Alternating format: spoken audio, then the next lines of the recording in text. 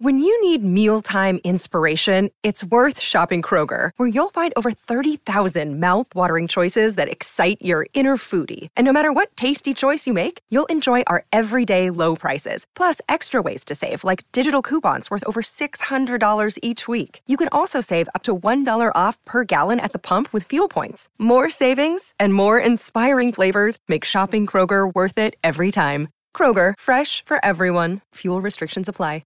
Another day is here, and you're ready for it. What to wear? Check. Breakfast, lunch, and dinner? Check. Planning for what's next and how to save for it? That's where Bank of America can help. For your financial to-dos, Bank of America has experts ready to help get you closer to your goals. Get started at one of our local financial centers or 24/7 in our mobile banking app. Find a location near you at bankofamerica.com/talktous. What would you like the power to do? Mobile banking requires downloading the app and is only available for select devices. Message and data rates may apply. Bank of America N.A., member FDIC. Oh, sit here. Thank you. Hey, I saw that. You gave up your seat for the woman with the oxygen tank. Always showing your good side. Know how else you could help her? Donate at Grifols Plasma, because she also relies on plasma-based medicines. By donating at Grifols Plasma, you make it possible for patients to get where they're going in life, and that feels really good. Next stop, Become a Grifols Plasma donor, and you can receive up to $800 this month. Find a center at grifolsplasma.com.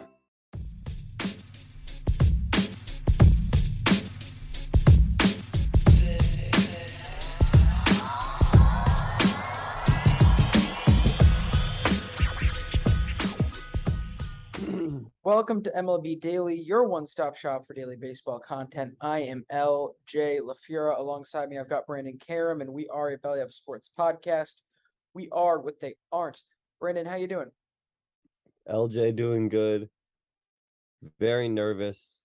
We got Game 5 in about 3.5 hours. Yankees season on the line once again, and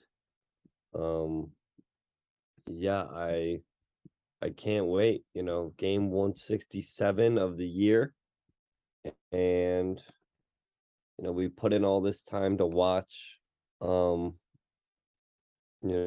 watch these teams for games like tonight. So super exciting. Incredibly exciting, and a terrific matchup to see get worked around through all of this too. Having just, again, this is two great teams. They're not necessarily, I wouldn't call them equal. I would not call them, the Guardians aren't their equals, but they find ways to play like it. And that's one of the best parts about them. But we had a couple of things we wanted to discuss first.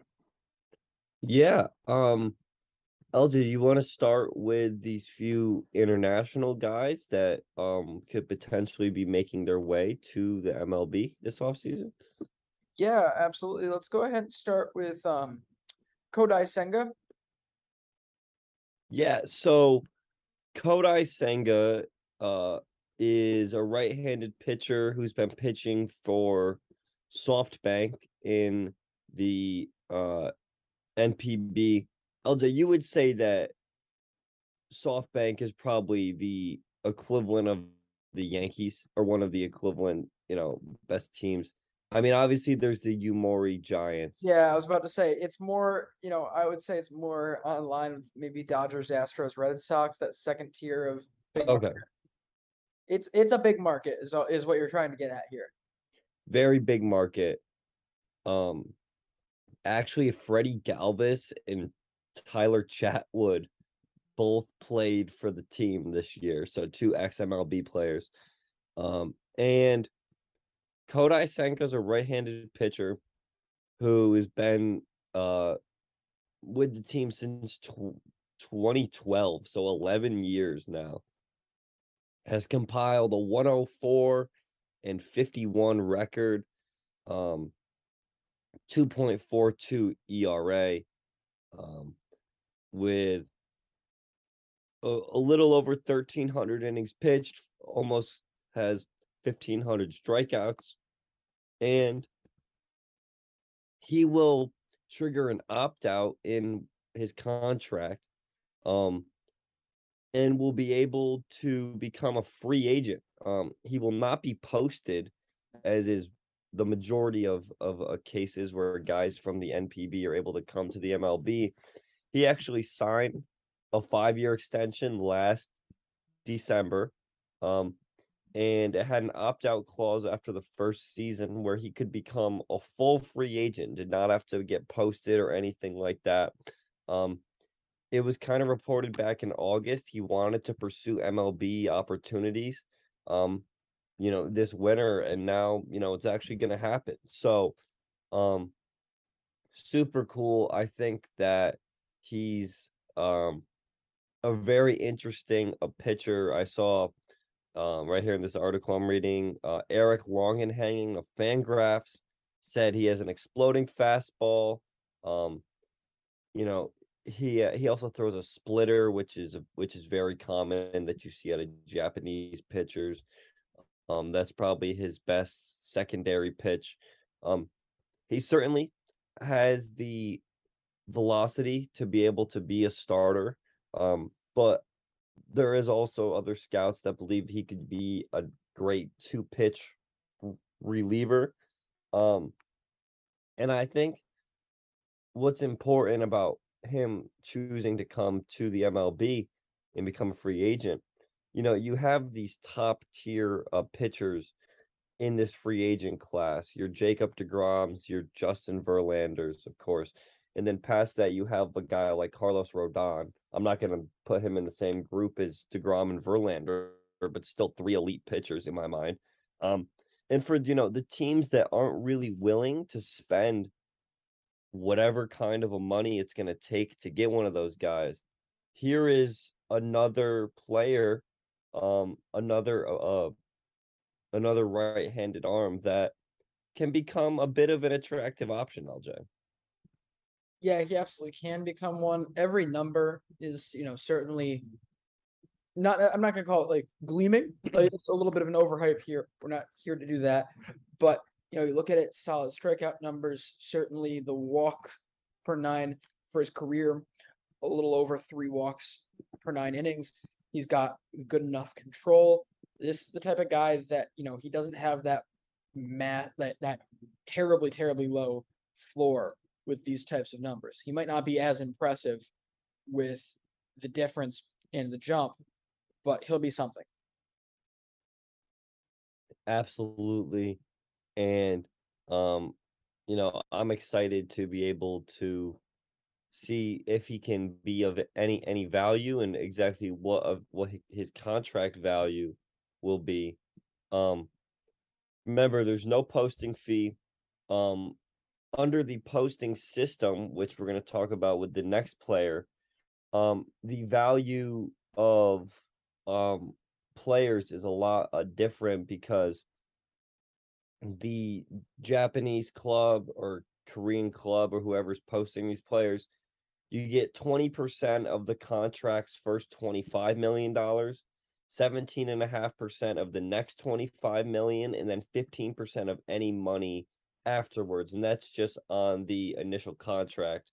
And that'll be the case for the next player we talk about. But of course, like I said, I'll say it again, with the case of Kodai Senga, any team is able to sign him, and you can just pay the strict value, whatever you actually sign him for. That's what you're paying. You're not having to pay any extra money to these clubs in Japan. Yeah, it's a great opportunity. And let's go into this next guy you're talking about here, Shintaro Fujinami. And, this is definitely going to be a factor for him. How much of a factor, that remains to be seen based on reports. Yeah, here's an interesting case. We have another right-handed pitcher. He is on the younger side. He's 28. Well, I should say he's the younger of the 2 players that we're talking about. He plays for the Hanshin Tigers, who did not have the greatest season, 68-71. And, for him, he's been really good and was really highly touted. And there's actually an MLB Trade Rumors article that was posted back in 2012, which I was reading because it was linked in this article. him and Shohei Ohtani, when they were both very young, were seeing very close comparisons. At least when it came to the pitching side of things. Um, it's really interesting because he has had really bad control issues, but has like pretty nasty stuff. He only pitched 66 innings this year. He did have 65 strikeouts, but walked 21 batters. Um, and while the control issues in Japan might seem like an issue to them, when you look at his walk rate, it's actually lower than the league average walk rate, um, which was a huge improvement for him from what he did in 2021, where he was at almost 17% walk rate.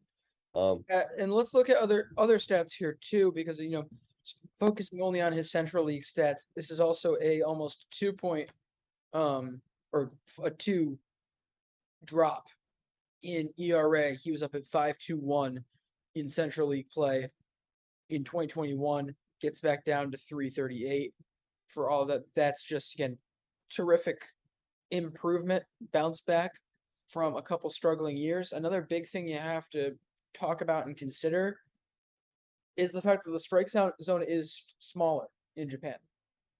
So those control issues, sure, he's gonna completely miss the plate at times. Maybe it happens to everyone, but it's not gonna be nearly as pronounced in the States as it would be in Japan.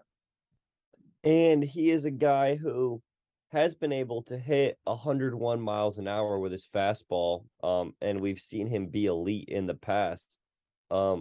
These struggles that he's had though with his command, he hasn't been able to really rack up a lot of innings in the last few years, and he's just really been seen as a depth piece to his team in Japan. So he'll be posted 30-day window where clubs can sign. And if he's unable to reach an agreement, he'll return to Hanshin for the 2023 season. But this would be a guy who I would assume there's going to be at least some sort of interest with, because teams are always looking for pitchers. And if you could potentially get one on the cheap, which I would have to assume so when you've seen the past contracts of these guys that have came over.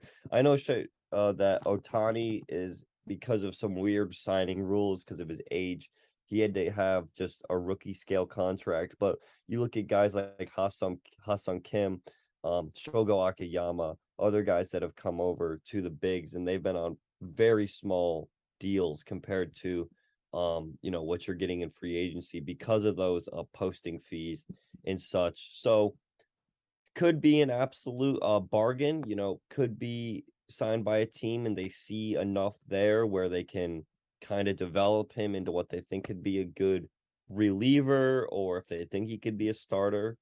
But super interesting player, and we'll have to definitely keep you updated from the day that he gets posted, because it will be a 30-day period where teams are able to offer him contracts.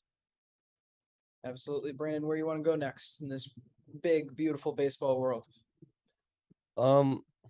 Can we just talk about like the Fernando Tatis thing real quick? And I don't know if I really have a take on it, but I just saw a lot of people on Twitter talking about it.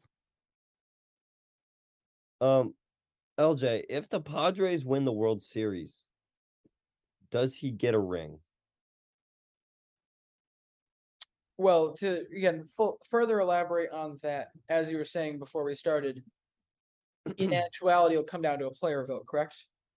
That is what I've read. Yes, not Okay. sure how true it is. It's because it's coming from people on Twitter, but that's what I've read. If it's not an actual policy, that seems like the most common sense way to do it, rather than giving it to the guy to let the people, let them decide from a locker room chemistry standpoint. Should he get one? Yes. And my logic is largely based on this. He himself attracts a lot of the attention to this team he attracts a lot of the money that is used to pay these contracts, the money that is used to go out and make these signings. He's also the guy who, having guys like him and especially being able to pair him with a guy like Manny Machado, that brings guys in. That's the type of moves that make Yu Darvish, make Joe Musgrove want to stay. Those types of moves are the things that get Juan Soto to, be on board with a move to San Diego, where, he didn't have any control over it ultimately, but, he could have easily said, I'm not gonna resign there. Like, you have that control. Who was it? Antonio Brown did that exact thing to the Steelers. They tried to send him up to Buffalo, and he said no, and that he wouldn't play there. So, you do have a little bit of control if you voice your opinion on how trades go, and he certainly didn't say anything about that. So it goes a long way to building this roster. A lot of that is because of him. Will he get one? If it comes down to that stuff, if it comes down to the players and their feelings about it, absolutely not. We have heard time and time again, we haven't heard many good things come out of this Padres camp regarding Fernando Tatis, regarding what he did, and also regarding Tatis as a person. You haven't heard a ton of the, glowing reviews and the shocked that he'd do this. I mean, the shocked that he'd do this because, they needed him, but like shocked that he would ethically have anything to do with this or possibly screw up like this is not something in the Padres vocabulary. You add that to, maybe I'm the only one still questioning this, but I'm always going to question his involvement in the collapse last year and whether that was a largely personality-based issue. There's a lot going against him as a teammate, and if it comes down to his teammates deciding whether he gets one, it's hard to say he gets it. Yeah, I mean, based on what we've seen, especially when it comes down to, what other teammates said about him in the press conferences, what I've read, I don't know if it came down to a player vote, whether or not he would actually end up getting the majority or whatever it is. Yeah, also something that I thought about, the deeper that the Padres go in the postseason, the less games he has to miss next year because his suspension, the games in the playoffs count. And I believe if the CS goes 7 games and they do make it to the World Series and that goes 7 games, he'll only have to miss 11 games to start the 2023 season. Yeah, again, that's fair. All these points. I have a new question coming up here. Sure. Just because I happened to flip back over to Twitter, and of course I've been following the Ballon d'Or presentations today. Manchester City wins Club of the Year. They did not win a European trophy. They did not win a domestic cup. They won the league, that is all, and win Club of the Year.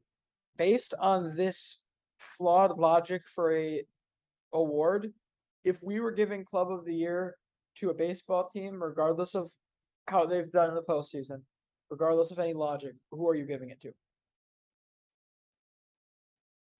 It would have to be the Dodgers, right? Based on that logic. I mean, based on that logic, yes, but I mean, tell me, who do you think has had the best performance this year? It could not be the Dodgers. You could look at what the Yankees did through the early part of the season and say that was definitively the best club when they were right. When the organization hadn't torn them apart, they were the best club in the world. That's up for you to say. Yeah, it's tough because if you don't give it to the Dodgers, I feel like you pretty much have to give it to Houston, right? Based on how consistent they've been, based on what we talked about last night. You lose Carlos Correa, and it's like there was no impact by that. Yeah, I mean, again, it's interesting. We're looking at 2 separate spots of this because another spot you could look, I think also would be Atlanta. And Hmm. frankly, I think I go there just because, they may have had a slow start, but that happens to a lot of teams. Either way, this is still a 100-win team. Frankly, no, I'm going to take the Yankees out of this because if you don't win 100 games, I don't think you can really get into this conversation. That seems like a decent enough modifier here. But you look at Atlanta, yes, they started off slow, but they also were clearly the best team and most dominant team through the last 4 months of the season. And so if you have that long a sample size of greatness, it's hard to look away from that. Well, LJ, should we talk about this game 5 tonight and the lineups that have come out and just some other discourse that I've been reading throughout the day? Absolutely. Let's go for it. Where do you want to start? This is obviously means infinitely more to you than me. We got pretty much the same lineup for the Yankees as we did last night, which I'm totally fine with.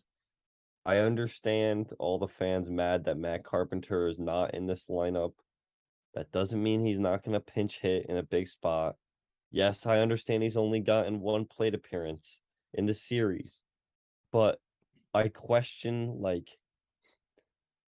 you really want him in left field in a do or die game, or you really want Giancarlo Stanton in left field? And I know how bad Aaron Hicks looked out there, but you don't want Matt Carpenter out there in left field. You just don't. No, but at the same time, what's the justification for Stanton not playing left? It's mostly, I would like to think at least it's largely injury related because he hasn't been good, but he's also never been bad in the field. I'm not going to sit here and act like his numbers are anything great, but odds are he's not going to cost you, or at least if he ends up statistically costing you the game, you're not going to notice it. And I have a feeling because of this guy's postseason record, and generally I said it to Papa Elge yesterday, I think his postseason performances are going to be a massive reason why this guy makes the Hall of Fame if he does. Because he's flat out is a postseason performer. He is him.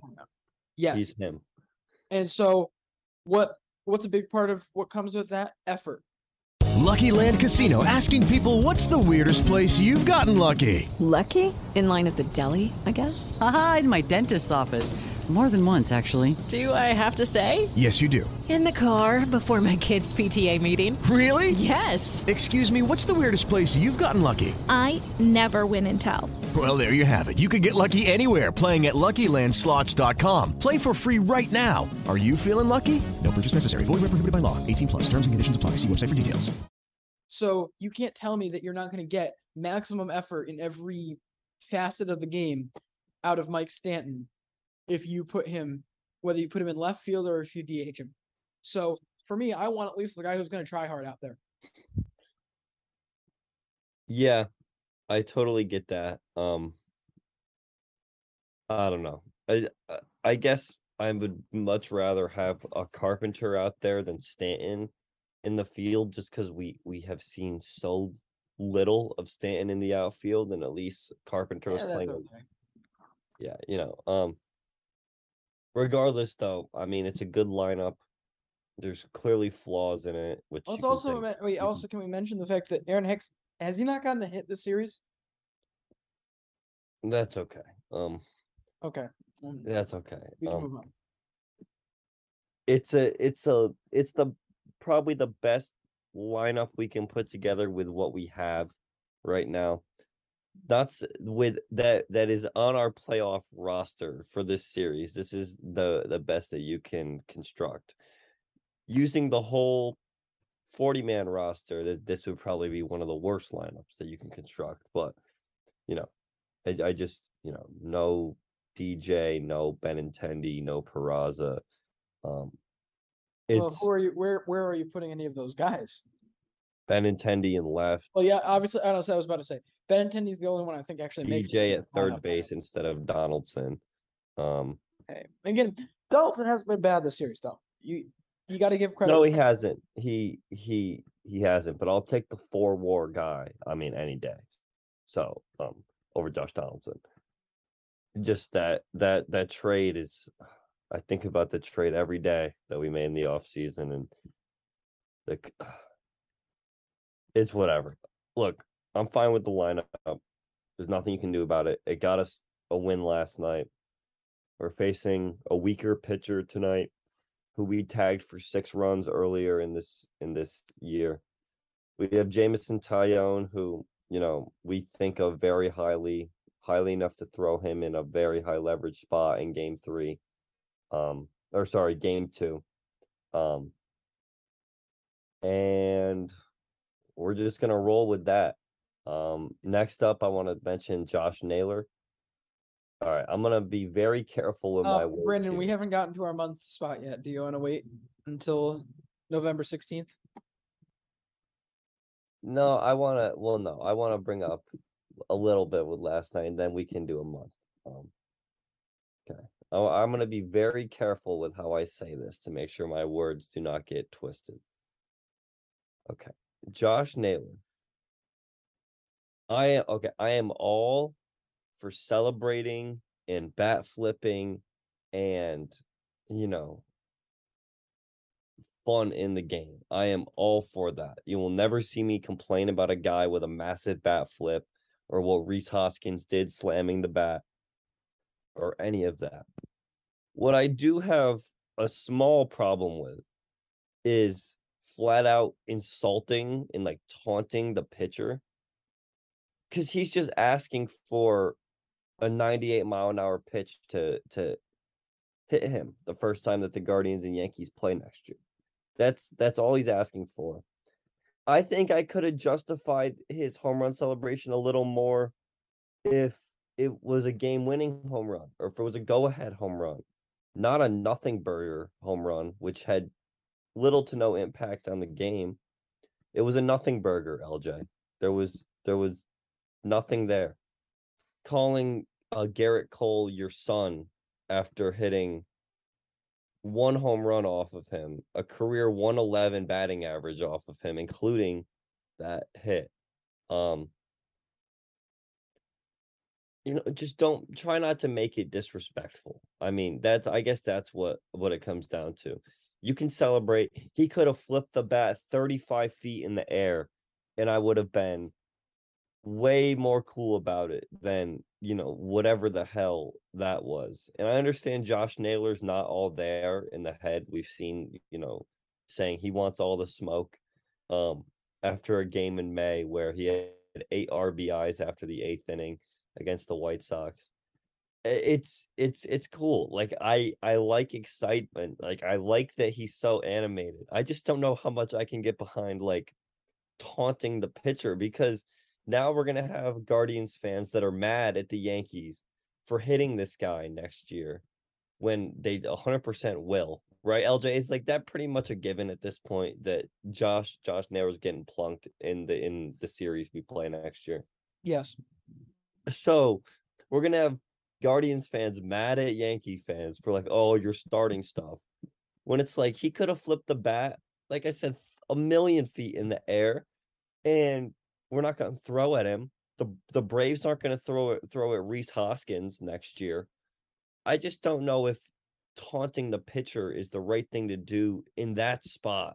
Maybe if you hit a walk-off, you can do that, and you can taunt the pitcher like that. But in that spot where you're still losing, you're not even winning at that point. I don't know. Let the kids play. I'm all for letting the kids play. I'm all for letting them play. All right.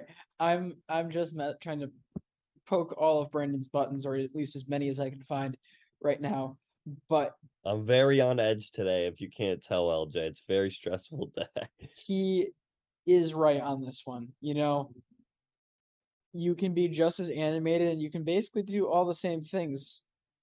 You didn't have to clearly, obviously direct it at the guy. I honestly, that's really where I draw the line, is if it's becoming a confrontation between the batter and the pitcher, then it becomes a problem.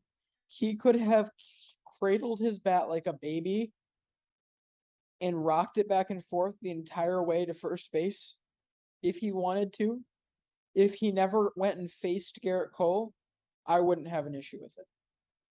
With that being said, I'm also not going to get up in arms about it because this isn't basketball. This isn't football.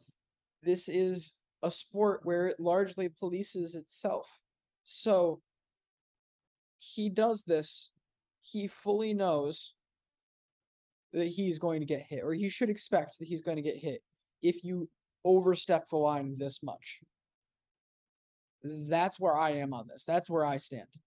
Is at the end of the day, I could care less. I'm not going to really get up in arms about it because I know he's going to have his just due coming next year, and it's going to be 100% deserved. You take that risk when you pull something like this. But let's get back to tonight's game because I think, obviously I understand Brandon's trying to, put things in a good frame for him, but we do have to put the opposite spin on things here. And generally, this Guardians team, I think, is in a lot better position than people give it credit for.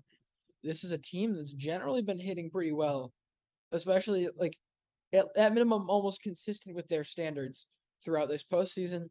So, I don't think you're going to see any dramatic drop off from what they've done so far, production wise, in a game 5, especially when you consider that this team has been mentally tough through and through. At multiple points this year, they've had to show up and do it, compared to now, maybe 2 games for the Yankees this year where they've really had to step up and show up. The first game against the Rays in September when they had the 3-game lead. And once they got past the first one, it became easier and easier. And now this is the third one with that, where, you had the game last night, you got through that, you got through the Rays one. Can you do it a third time and twice in 2 days? That becomes the question. My second point here, this Guardians bullpen, and this is another fantastic management job, this Guardians bullpen has put themselves in a terrific position to win this game, or to at least stay in this game through and through. Yes, you're right. You hit Aaron Savali for 6 earlier in this year. But I guarantee you, Savali does not get put out there for more than 2 innings. 2 innings may be the max that they're willing to put this guy tonight, because this is such a well-rested bullpen. And, Zach Plesac, another starter caliber pitcher, you've had success with at different times this year, only threw 11 pitches yesterday. You've got De Los Santos, who did not pitch yesterday. You have Eli Morgan, who did not pitch yesterday. Actually, no, I'm not gonna start with Eli Morgan yet. No, I will. I'm sorry. Never mind. I'm getting a little confused. Turn around here. Eli Morgan did pitch today. There we go. I was screwed around. But more importantly, you have 4 legitimate pitchers. You have 4 A-tier or above relievers in this bullpen, with Sam Hentges, who didn't pitch Sunday. He pitched 31 pitches in Saturday's game. And then you have Trevor Stephan, James Karinchak, and Emmanuel Clase, particularly when you consider their ages and service time, probably the best young bullpen core in the league. There's not a bad thing you can say about any of the 3 of them. As far as I'm concerned, this Guardians team really needs to navigate through maybe 4 innings, 5 innings, and they're going to be in a secure spot. Because if you get through 4 innings, if you're able to cobble together with Savali, Plesac, De Los Santos, whoever you want to use, if you're able to cobble together 4 innings with that, you can go to Hentges in the 5th, Stephan in the 6th, Karinchak in the 7th, and then leave Clase the 8th and 9th. And I'm confident he can take care of that. I think that they could throw James Karinchak for 2 if need be. That too. Again, there's a lot of flexibility here, and you really love to see them be in this position where they have so many creative options and so many high quality players to do it with. And that's really all I have for tonight. Yeah, they have the better pitching path to victory. However, if we're able to jump on Savali early, I think that we're gonna be in an okay spot. I mean, if we're entering like the fourth or fifth inning and it's like 0-0 or 1-1, or really just tied for any, just like tied in any way, I'm scared because we know how nasty Karinchak is. Clase will never give up a run. I mean, this dude is so good. I can't see him getting hit around. I mean, there was an at bat in game 2. It was Kyle Higashioka with the bases loaded, and Emmanuel Clase was pitching, and I had no doubt in my mind that we were not going to get a hit there. That's like how much of a throwaway at bat it is when this guy's pitching because he's that damn good. So at some point, it's like, all right, I need a 2-run lead by the time we turn it over to the bullpen. And, you can use Loizaga because we didn't use him last night. So you figure he's good for 2.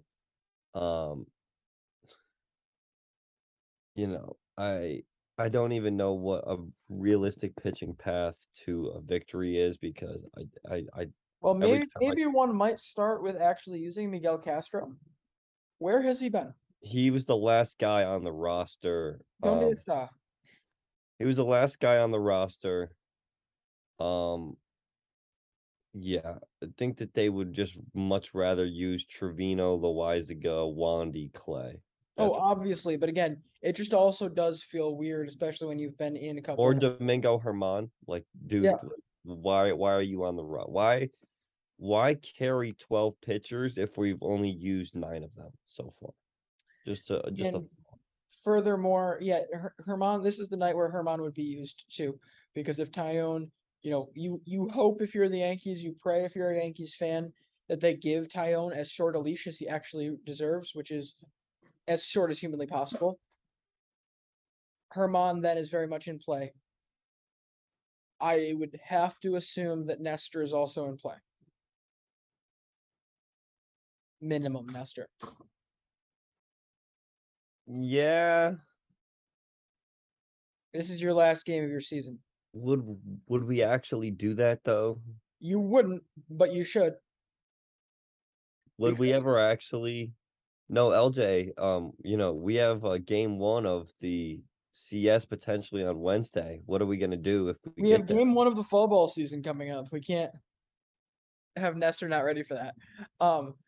Yeah, I mean, we have game 1 of a Nestor's MLB The Show franchise tomorrow. So yeah, it's just, look, there's a massive difference between a game 5 and what position Seattle was in, and I was ripping them for using Robbie Ray. Because in that one, all that matters isn't winning a single game. As far as I'm concerned, it doesn't matter if you win the game. What matters is if you win the series. And so what real point is there in winning the 3rd game of that series down 2-0 if you have no even semi-realistic chance of winning game 4, which you didn't without Robbie Ray? In this one, you have no more inning. You have no more games to play around with. This one is to decide the series. All hands are on deck, and you figure out the CS after this, because with what you've shown in this game or the series, you shouldn't feel that great about going up against Houston anyways. So no, you're not putting yourself in that much worse of a position by at least making sure you get out of the round. LJ, I hope you know I just read something on Twitter from Jack Curry, who works for Yes Network. Oh, no. Garrett Cole showed up to the stadium today and told Aaron Boone that he can pitch tonight if needed. Awesome. What a great guy. He threw 110 pitches last night. And he's like, I know you guys screw up your pitching so bad that just throw me out there if need be. I really don't care. I hope they do. Honestly, speaking completely, especially if he's okay with it. Like, if he's okay with it, if he really wants to be out there, he's gonna put in the maximum effort performance too. So I'm of the impression you go for it. you just do it because if you get to that spot, then yeah, like if you can use the actual well arrested guys, do it. But if this goes to extra innings, I mean, I am so fine with him coming out of the bullpen. oh, I don't even know about that. Brandon, 1-run game or tie game in the 9th inning, runner on, you're not going to Cole? I don't know. I mean, the If- only if time Cole- I can really think of something like this is that 2001 World Series where in Game 6, Randy Johnson goes 7 innings and throws, let's see if I can pull it up. Yeah, right here, 104 pitches. The next night, they bring him in to close out the game for the Diamondbacks. They bring him in the 8th inning and he goes another 17 pitches the very next night. I mean, LJ, what's the absolute maximum you let Cole go? 20 pitches? This is going to sound terrible. You're asking Cole what the maximum is. Oh, and there's something else that we haven't even brought up. Have you seen what the weather forecast is for the Bronx tonight? I haven't even looked. Oh no. There will be some rain in play here. Aaron Boone said everything is on the table for rescheduling Game 5, including a possible night game tomorrow, which would mean having to play a night game tomorrow and then fly to Houston for another night game the next day for Well, game now you 1. have me doing a rain dance because that means Shane Bieber's back in play for Game 5 if this gets rained out. Right. This is fascinating. But to finish your thought on Garrett Cole, there is no such thing as a pitch limit because it's all situational. Do I put him in there for multi-inning work? Most likely not. But it all depends on how you use him. Because if I was running the Yankees, he's obviously available. And if I am in a high leverage situation, I will use him. And I will not feel bad about it. My choice, though, would be that 8th and 9th inning when you're really in trouble, get him in there, get him to get the outs, and he probably doesn't go more than an inning. If he can go 1 or 2 outs only, that would also be great. Because, health-wise, it probably isn't the best. Rest-wise, it probably isn't the best, and he's going to fall apart sooner rather than later because of the lack of rest. However, if I don't choose to use him in that way, and all of a sudden it's the 15th inning, I'm just going to toss him out there until he is clearly not feeling it anymore. And I would hope, in most situations, your best pitchers aren't going to tell you when they're done, but you're going to sit down with him and say, look at me. You are going to tell me when you start to feel a little off. Don't put a pride into this because this isn't a start. This is a short rest situation, right? It's completely different. And I think a good player, a player who wants to win, will respect that as well. So, that's the type of situation I would use him long inning only. But past that, I really don't want to see him more than a run or more than a 1 inning. And the last thing, Aaron Boone said, he would prefer that the latest the game starts is 9:30 p.m. Past that, he would prefer a game tomorrow. It's not up to Aaron Boone, is it? It's not, but he can You certainly don't know give what his you opinion. want, Aaron. He can certainly give his opinion. I mean, LJ, I don't care if we start this at midnight tonight. I have an 8 a.m. class tomorrow. I'll be up. I mean, I'm watching it. Just please don't make this an afternoon game tomorrow when I have class, because I might die if I have to sit in class and watch Game 5. Well, no one ever said you had to sit in class, but I'm a student of I pride myself in not missing classes. But yeah, that's about all I have. Yeah, I ain't got nothing else. Let's go Yankees, baby. All right. Thanks for listening. Check us out. Instagram, Twitter, TikTok at MLB Daily Pod. And we'll see you. See you mañana.